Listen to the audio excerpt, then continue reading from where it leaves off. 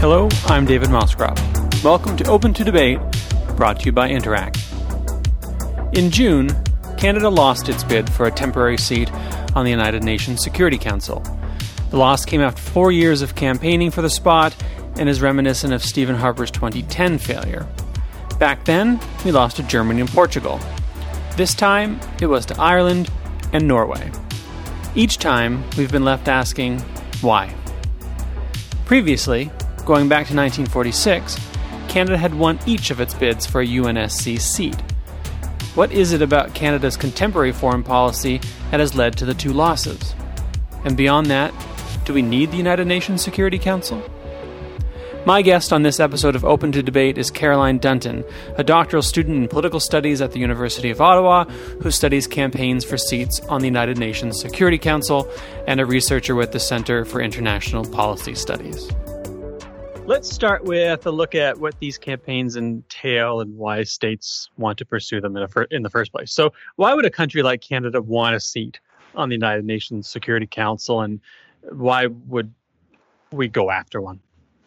So there's sort of two avenues that motivate states to chase after a seat on the Security Council. So the first is really the self-interested stuff, and the second is in terms of contributions they can make. So from the self-interested perspective, it's a really important way to sort of have this symbolic status, gain recognition from other states, and demonstrate things like your independence from other countries or your allegiance to other countries. So for some states, it's a way to signal where you stand on issues related to the Permanent Five. So if you want to make it clear that you are in Camp Russia or Camp United States, it's a good way to signal that. On the other hand, it's also a good way to try and sell yourself as independent or not part of a particular power bloc, to indicate yourself as a regional power. So, for example, I'm looking at some archival documents these days where in the early days, in the late 1940s after the Second World War, the United Nations is being created. Canada lost its first election in 1946 and later won in 1947. And a lot of the conversations in those documents between Canadian diplomats and politicians at the time are about noticing, how Canada made itself very independently strong during the war, militarily and politically. And part of what seats on the council can do are indicate its independence from the British Empire, from the Commonwealth, to indicate that Canada can stand on its own 2 feet. So obviously that doesn't really apply to Canada now, but historically, those are some of the benefits that states look for. In terms of other things that you can get from it and sort of the practice of the Security Council, a big one is diplomatic access. So with the Permanent Five states, Russia, the US, the UK, France, and China, they have their top diplomats there. It's well connected to the center. So having the access to those countries and their top officials is important, because if you're, one of the 193 members of the UN, you might not necessarily be able to do that. And if you don't have necessarily a special relationship with all of those countries, if you have a tension with one of them, it can help you sort of gain access. And then on the other hand, you become sort of a hot commodity because others know that you have that access. So you can sort of use that as leverage with other countries as well. And then in general, it's the big table. There's an active agenda. There are constant briefings and conversations that you can insert yourself in. You can advance your interests. You can prove your competency on particular issues. You can participate in all sorts of initiatives. So it really is a balance between what you can get for yourself, how it makes you look, and also what you can do, how you can prove yourself in some ways. Well, I'm thinking about this in the context of Canada. I mean, presumably access to the United Kingdom, France, and the United States isn't a big issue for us. I mean, Sure. I wonder whether or not it would help us with Russia or China. I'm not entirely convinced either way. But it was billed, at least in the press, as something that Trudeau, the Prime Minister Trudeau, had staked his his image on, something that had become largely symbolic, something to distinguish him from Stephen Harper. There was a lot of sort of symbolic value to that. I don't entirely buy that either, but I am looking to sort of understand what it is of value that we couldn't get somewhere else, that we would get at that table. And, I'm thinking in part, as I saw someone say on Twitter, that, well, the United States already has a seat at the United Nations Security Council. Why does it need a second one? So, what is it about Canada in this moment that we thought we could benefit from at the UNSC that we don't already have somewhere else? The United States point is really interesting because I think that is part of our problem is, we run on this campaign of multilateralism and cooperation and building partnerships. And then if you look through sort of our record at the General Assembly on major issues at the UN, we really are the seat that follows the Americans. Right. And so I think that's a larger conversation that we can perhaps have in a little bit. For us, to be honest, I'm not sure what this government in particular was seeking to get out of it.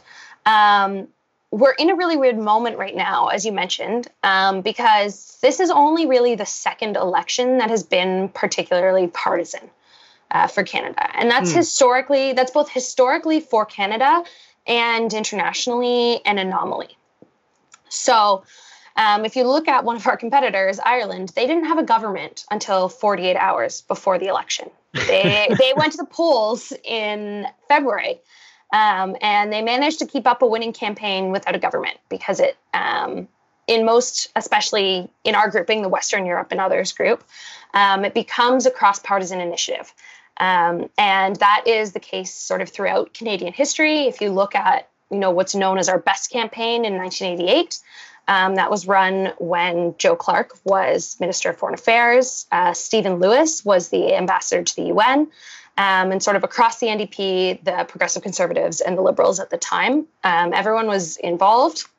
And had there been a change of government at the time, it probably would not have looked any different. So it's interesting, especially because Canada notably joined the race late after Trudeau was elected. And the campaign lost in 2010. Stephen Harper became prime minister sort of in the middle of that campaign in 2006. And so we've seen major changes in the position on the council and the approach to getting there or not getting there with the change of government in this country now twice in a row. And so given that there's such a strong difference at this point, it seems, in what the parties want out of it, I would think at this time that the Conservative Party of Canada hasn't really changed its position, that they don't really care about the council. And I think certainly Trudeau's position is very much, it would have been nice, but I'm not really sure what we're going for. But it's going to make it harder and harder to gain a seat the longer this stays a partisan issue. Yeah. Well, so it's funny because, to me, the contests are in some ways reminiscent of one another and in other ways quite different. So on the one hand, I got the sense that, as you sort of indicate, the Conservatives didn't really seem to want it that bad in 2010.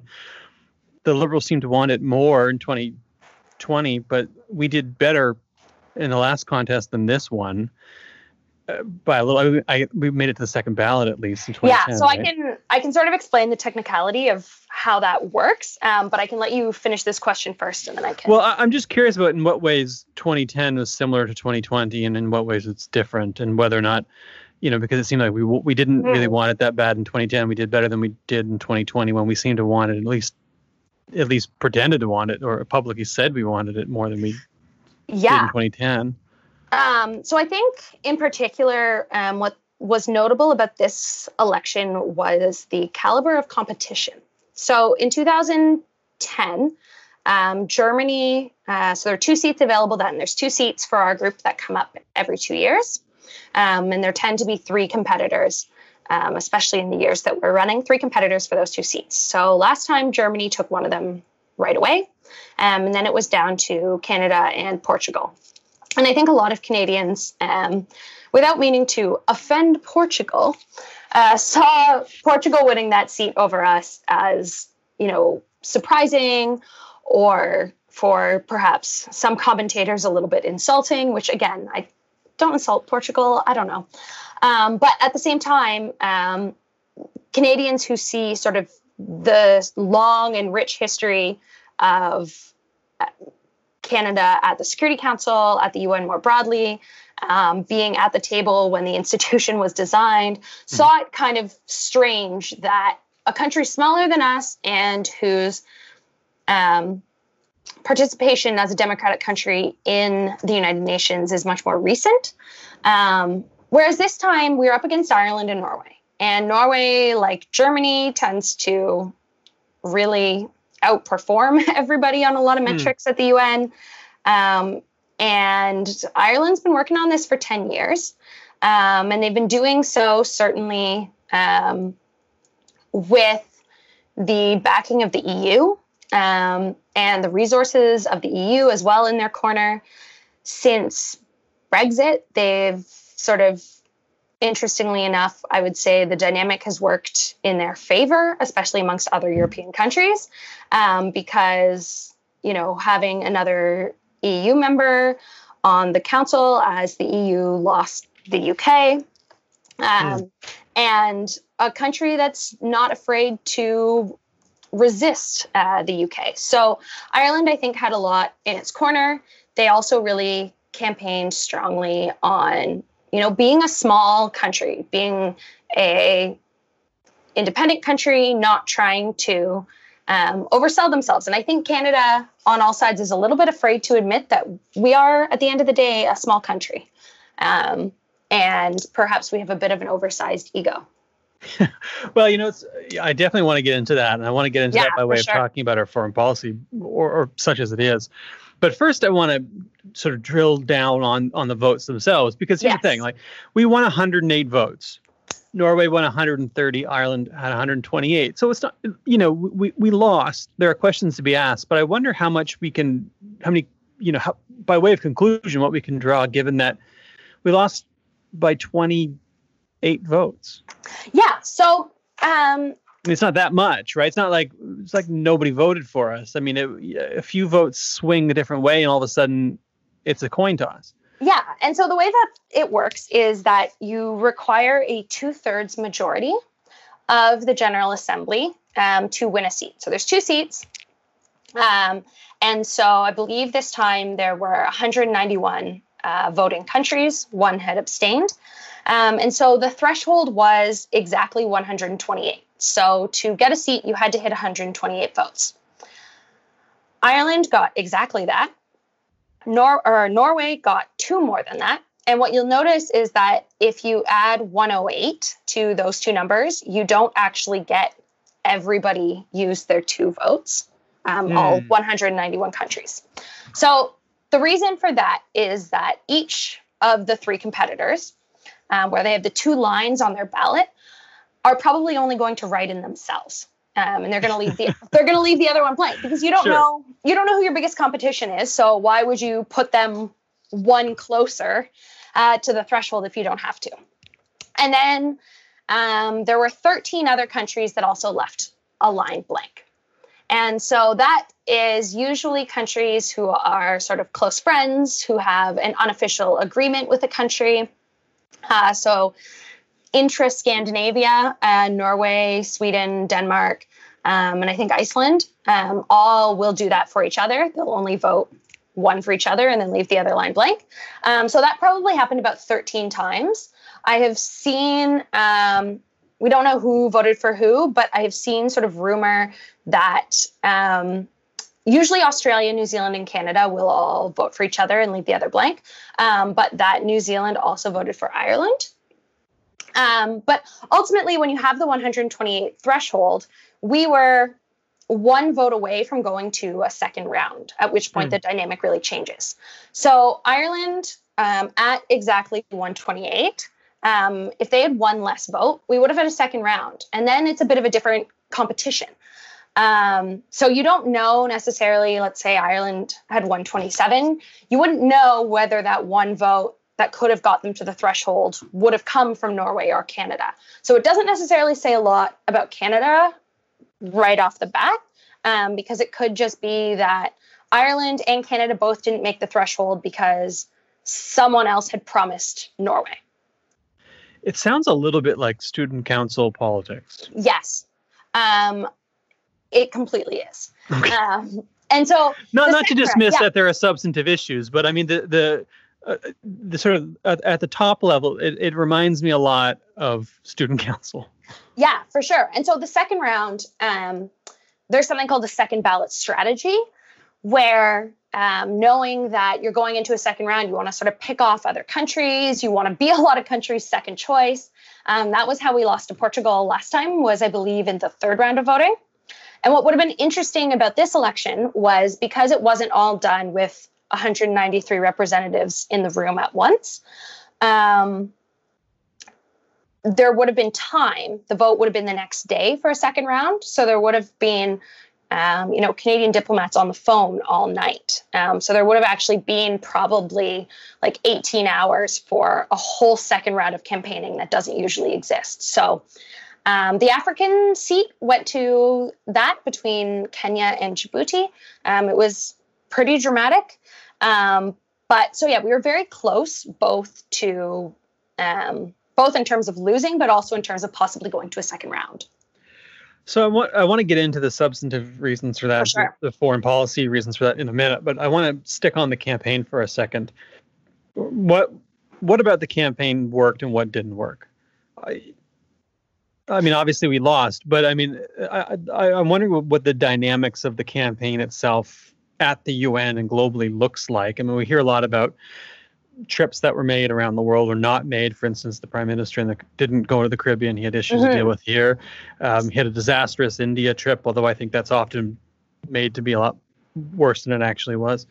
And so I wonder, how that intersects with the campaign and whether or not we had just completed a good campaign or not. Yeah. So I think,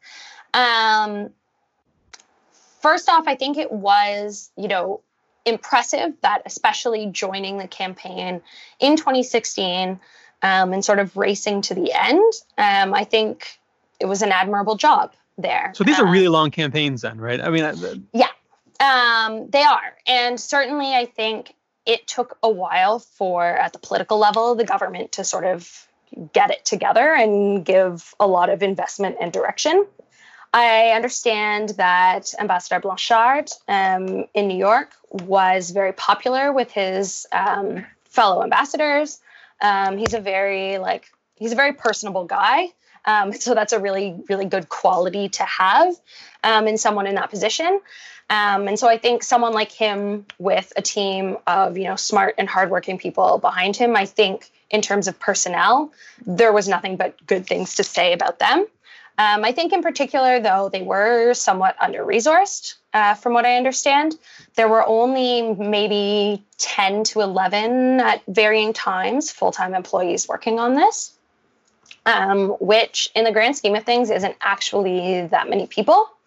And I think in terms of the campaign messaging from the political level, it was somewhat vague. So we had 5 themes. And the theme was Together, Ensemble. And so there were the 5 themes: economic security, gender equality, combating climate change, enhancing multilateralism, and working towards peace or some variation thereof. But each of them were left somewhat vague. They were, if you look at the public-facing website, its sort of final form wasn't finalized until late 2019. So the messaging, especially sort of the political messaging, took a really long time. And when you look at that messaging as well, of course, it is a little bit partisan. They made sure to throw in real change and a few other sort of trademarked liberal expressions.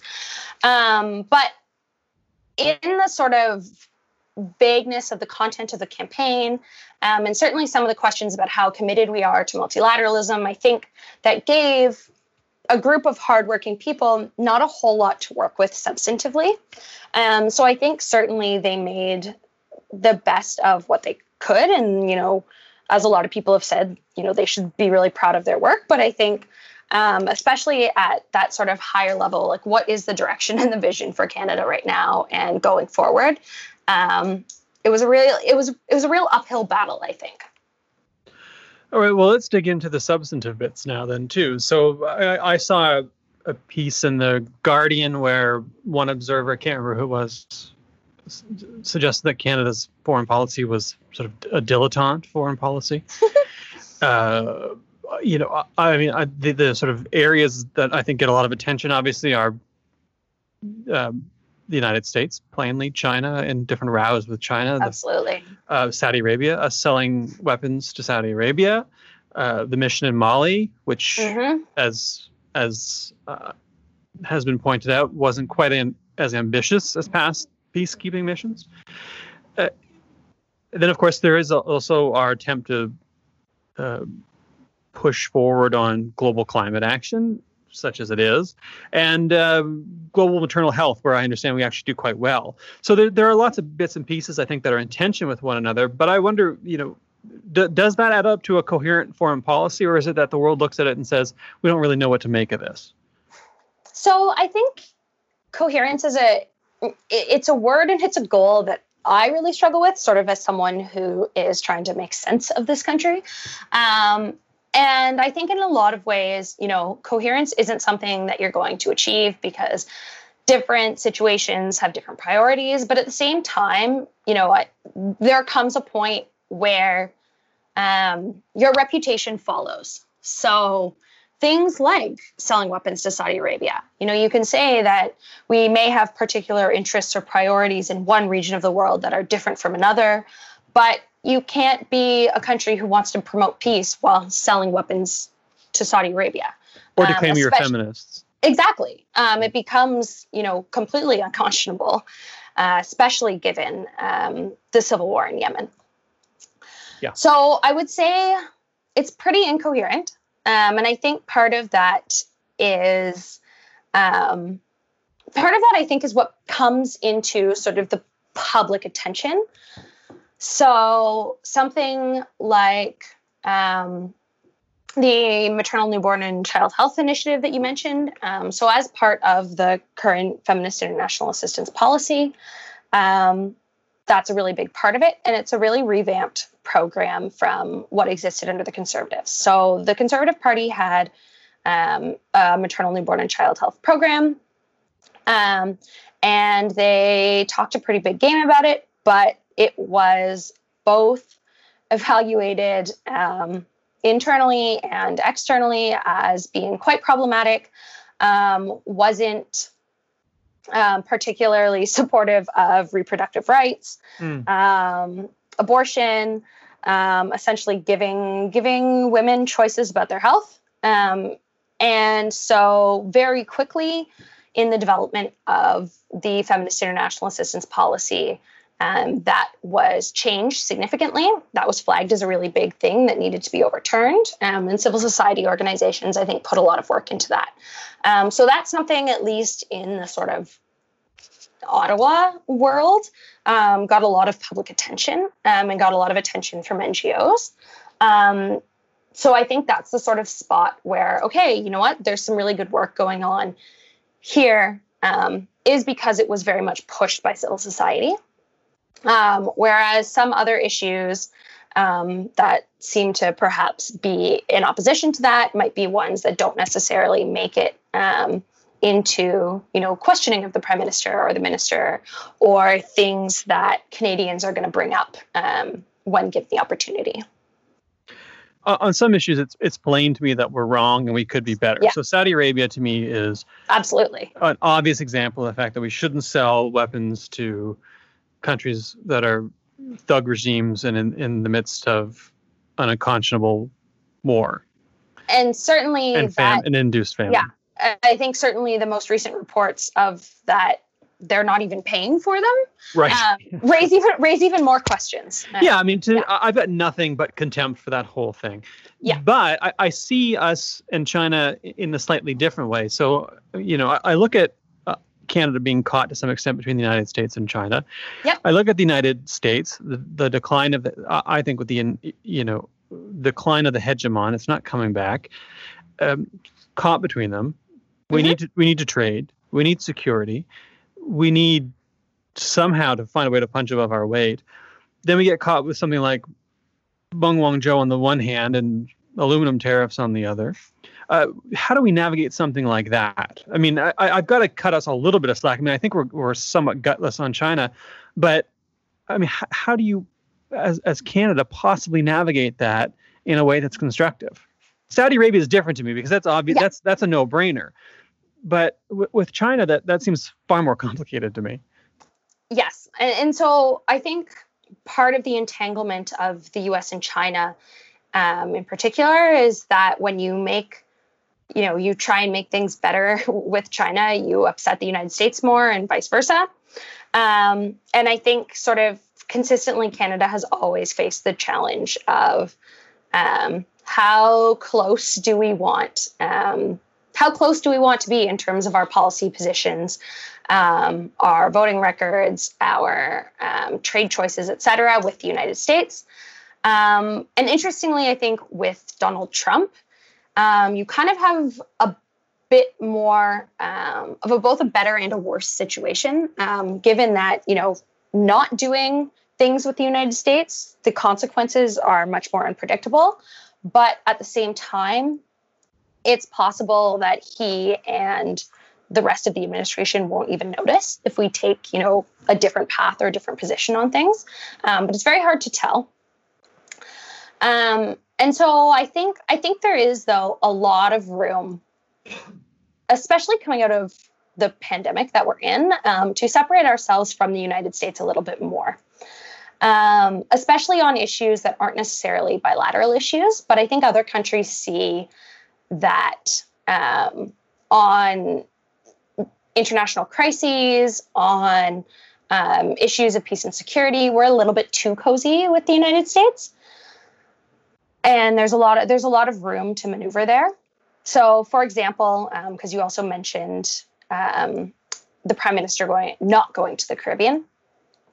So over the past, since 2017, there's been an ongoing crisis in Venezuela, and Canada's position has quite honestly been, pretty hardline with the Americans, and not popular amongst a lot of Canadians paying attention for good reason. But Mexico has kept a pretty hands-off approach, especially also on Bolivia. And so CARICOM, the Caribbean Regional Organization, I can't speak for them, but their position has very much been sort of non-intervention, of not taking the sort of right-wing American side. And, when Canada at the same time wants their votes and wants their approval, but is sort of very in step with the United States, that becomes a problem. Mm-hmm. And so I don't know if that would have come up if the Prime Minister had followed through on his visit.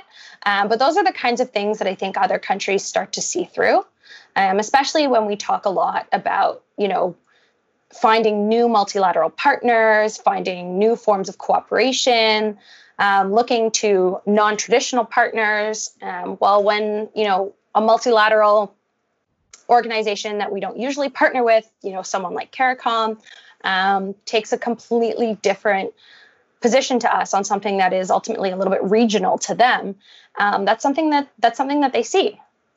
Sure, which makes sense to me. And I mean, when I look at the whole picture, I mean, there are places where I say, okay, well, on Venezuela we could have decoupled.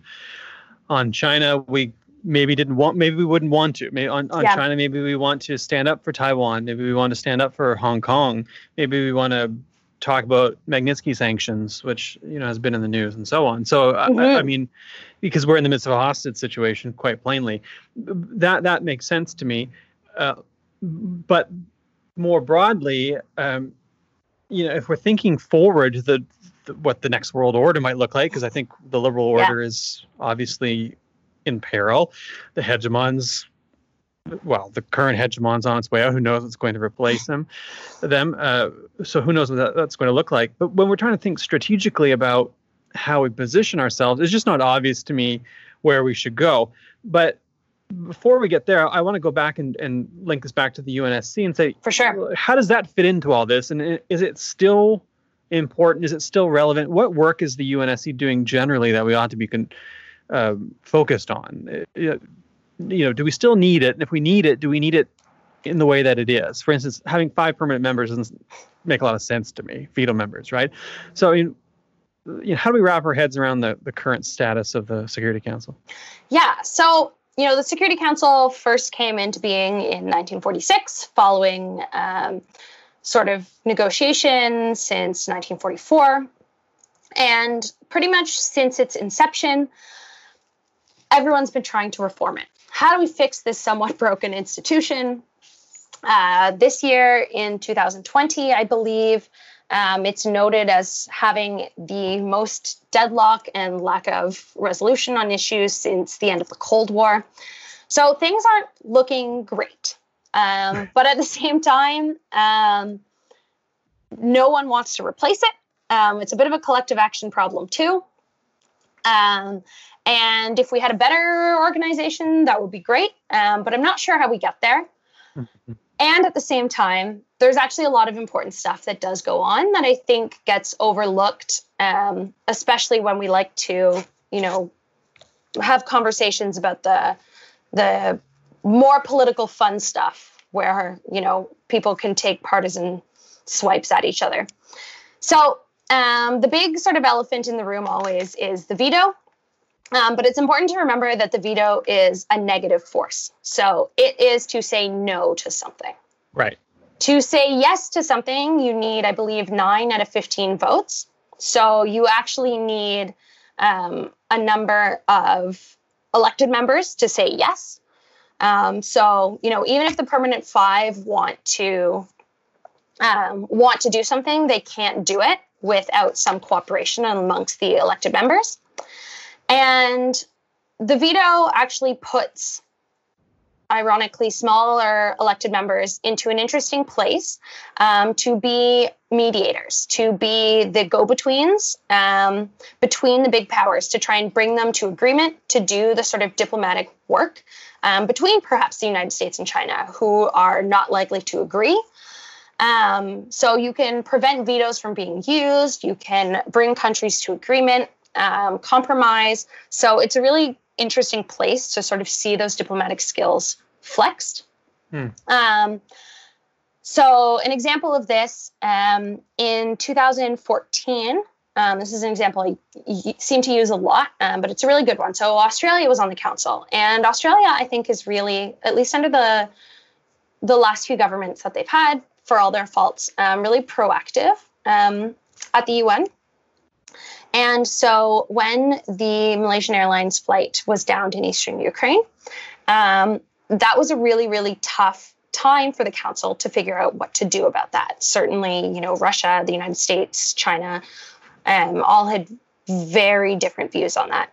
But Australia actually managed to negotiate agreement, avoid using the veto, get a resolution passed, and do the sort of immediate search and rescue investigation work, get a temporary ceasefire, and manage that crisis. So if you're proactive about it when emergency situations come, it's really good to have talented and driven elected members. I don't know if you can call a country talented, but well, the people you can call the sure. diplomats talented.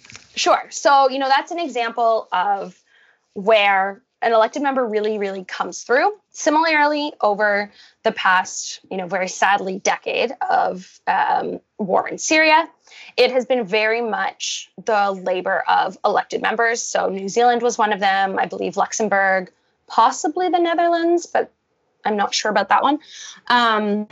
In terms of keeping up the humanitarian aid, so food aid, medical aid, et cetera, monitoring and keeping that approved at appropriate levels in Syria. So the day-to-day work of the council is also huge. And I think in the same way that it's easy to see Parliament as only, question period and the bits that we see on TV, I think it's easy to fall into that trap with the Security Council as well. Right. So they have a ton of committee work and working groups and sort of consultation work like a parliament does. They are constantly monitoring areas of violence and conflict in the world, doing regular updates and briefings, monitoring visits. They have a number of not only committees and working groups that report to them, but working relationships and reporting relationships with other UN organs. All military-related issues and peacekeeping-related issues flow through the council, as well as a whole number of international tribunals in the International Court of Justice. And then also, very importantly, and there's an example here, is sanctions regimes. Right. So if you think about the Iran deal, that was obviously actually a huge victory for the council. The JCPOA was implemented through a UN resolution. Obviously, it is no longer in existence. It's no longer active. But one of the big things on the council agenda right now is trying to figure out what comes after. So it's a space where multilateral diplomats are able to still talk about that issue with the United States, even though very obviously the administration has moved on, and also sort of keep communication up with Iran and with all parties that were involved in the deal. So a lot of that work on going, okay, what comes next? How do we manage this? Is there a way to revive it? Sort of looking forward. That's a big part of what the council is working on right now, as well as, of course, almost every area in the world that has some sort of violence or conflict right now. So if you're committed to doing the work and putting in the resources to be a really active member, there's a lot of opportunity, and you can't always predict it. Like Australia would not have known that a plane was going to fall from the sky. Right. But, there's a lot of opportunity to both respond to emergencies, but also be very proactive in what is actually a really, really busy institution. So it seems to me, certainly when you put it that way, it makes good sense as an organization. That required reforms notwithstanding. Obviously, getting rid of the veto members is not going to happen. Although I'm sure they wouldn't look the same 2020 if it was designed as in 1946. But okay, so let's say then, okay, we see the value, we see the place in the world. We want institutions like this. We want to funnel issues through them. Canada wants to be a part of that. We're looking towards the next go round. Should we pursue a seat again? And if we should, what should we do differently, both in terms of the campaign, but also substantively in terms of our foreign policy? Just a couple of small questions to bring us home. Yeah. So no pressure. Solve our foreign policy. What's really interesting to me is that, since 1946, we've been having this conversation about how do we fix the Security Council? And it's the same conversation over and over. Unfortunately, Canada has been having the same conversation over and over about its foreign policy as well. In 1977, when we had recently, I believe, won a seat that year for an upcoming term, we held a conference in Winnipeg on Canada and the future of the United Nations. And that conference included a number of UN officials, including the Secretary General, very important sort of Canadian personalities, both in and out of government. And this was essentially what happened here was there was a point where participants concluded that Canada doesn't have a real foreign policy, has no clearly defined objectives, and they're not sure where the government is going, and the engagement with multilateral institutions seems to wax and wane. Mm-hmm. So that's the exact conversation we're having in 2020. We do a lot of talking about multilateralism, about new partners, about cooperation, about all of the different fora that we sit in. But I'm not sure how committed Canada is to those things. And especially as the world is consistently less and less predictable, less and less stable, I think we need to have sort of a serious conversation about what that commitment is going to look like. And that will involve, especially making decisions about our foreign policy relationship with the United States. Are we willing to, perhaps take a few more risks there in order to build stronger relationships with coalitions of other small countries? Are we willing to perhaps, pivot some of our dependence to a large body, especially on trade, to the EU rather than the United States? What is the sort of balance between our dependence, both economically, security-wise, and perhaps the other things that might benefit us globally? So again, sort of that idea of, are we a second American seat? Do we want to be a second American seat everywhere, or do we not? Do we want to represent a particular global constituency? Do we even want to admit to ourselves that we are a small country, and perhaps we have more like with the other small countries than we do with the big ones that we're constantly trying to impress? I think there's a real conversation to be had in terms of what multilateralism looks like. In terms of the Security Council itself, again, since the 2010 campaign, the Security Council campaigns have become a particularly partisan issue. And I don't think that we can win one if we continue to treat it as such. Certainly, that was a pivot made by Stephen Harper, but I think Justin Trudeau very strongly leaned into that, perhaps to the detriment of future campaigns. So there's a lot of talk about doing, a sort of multi-party consultation or conversation about both foreign policy and future seats, and a lot of debate around what the best medium for that is, who the best participants are. I don't know that you're going to get any agreement, especially given, the questionable direction that the Conservative Party of Canada may go in. Sure. And I don't think Canadians particularly pay a lot of attention. So there isn't a sizable audience, and there aren't a whole lot of incentives to reassess foreign policy right now.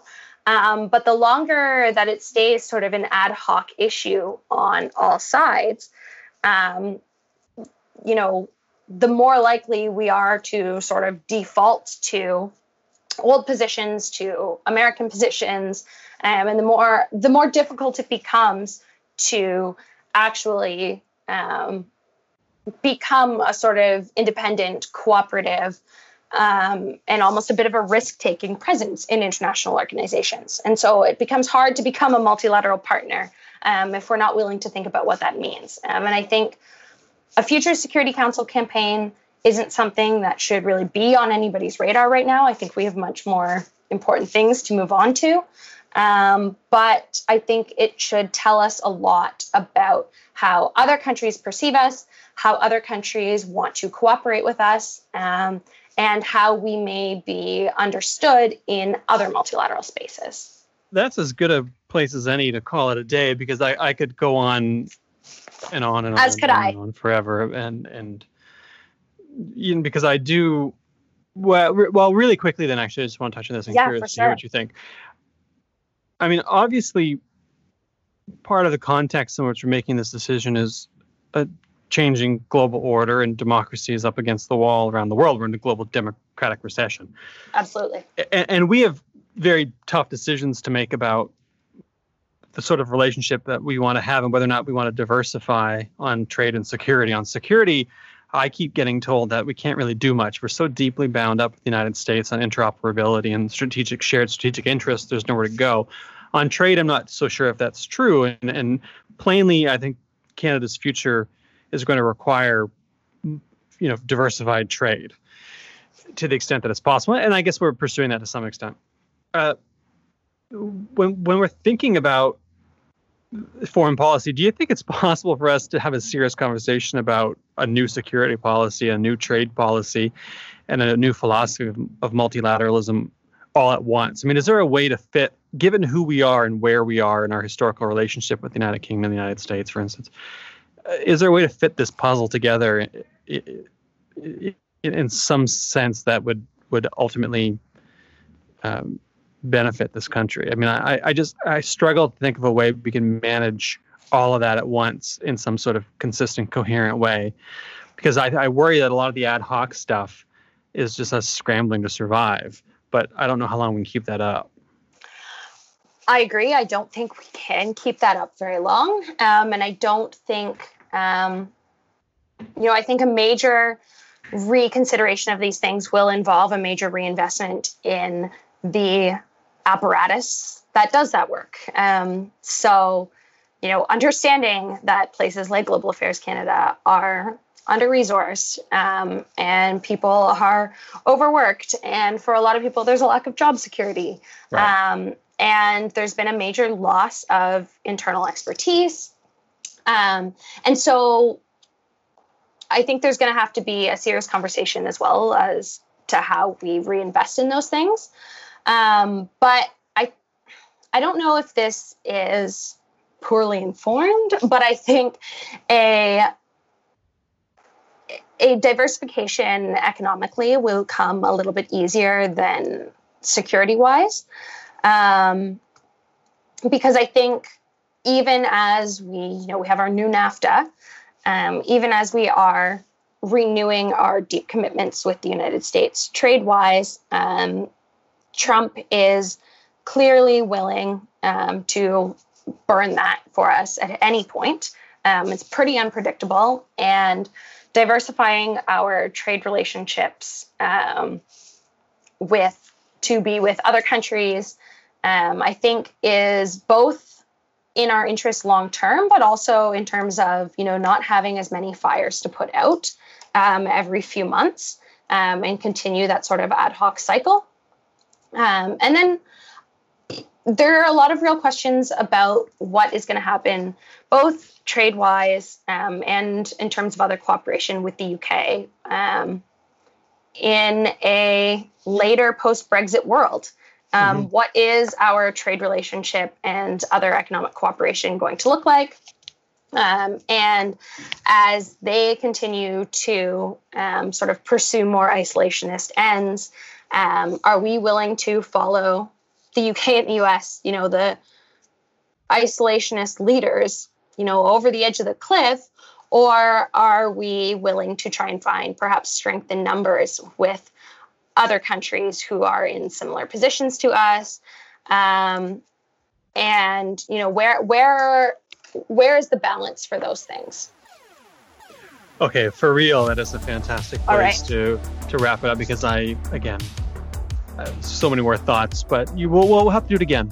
Yes, for sure. Thank you for having me. My pleasure. Thanks so much for coming on. And as always, to everyone who's listening, thank you for tuning in. And I'm glad that we were able to sort out Canada's foreign policy for you. And as always, you're welcome.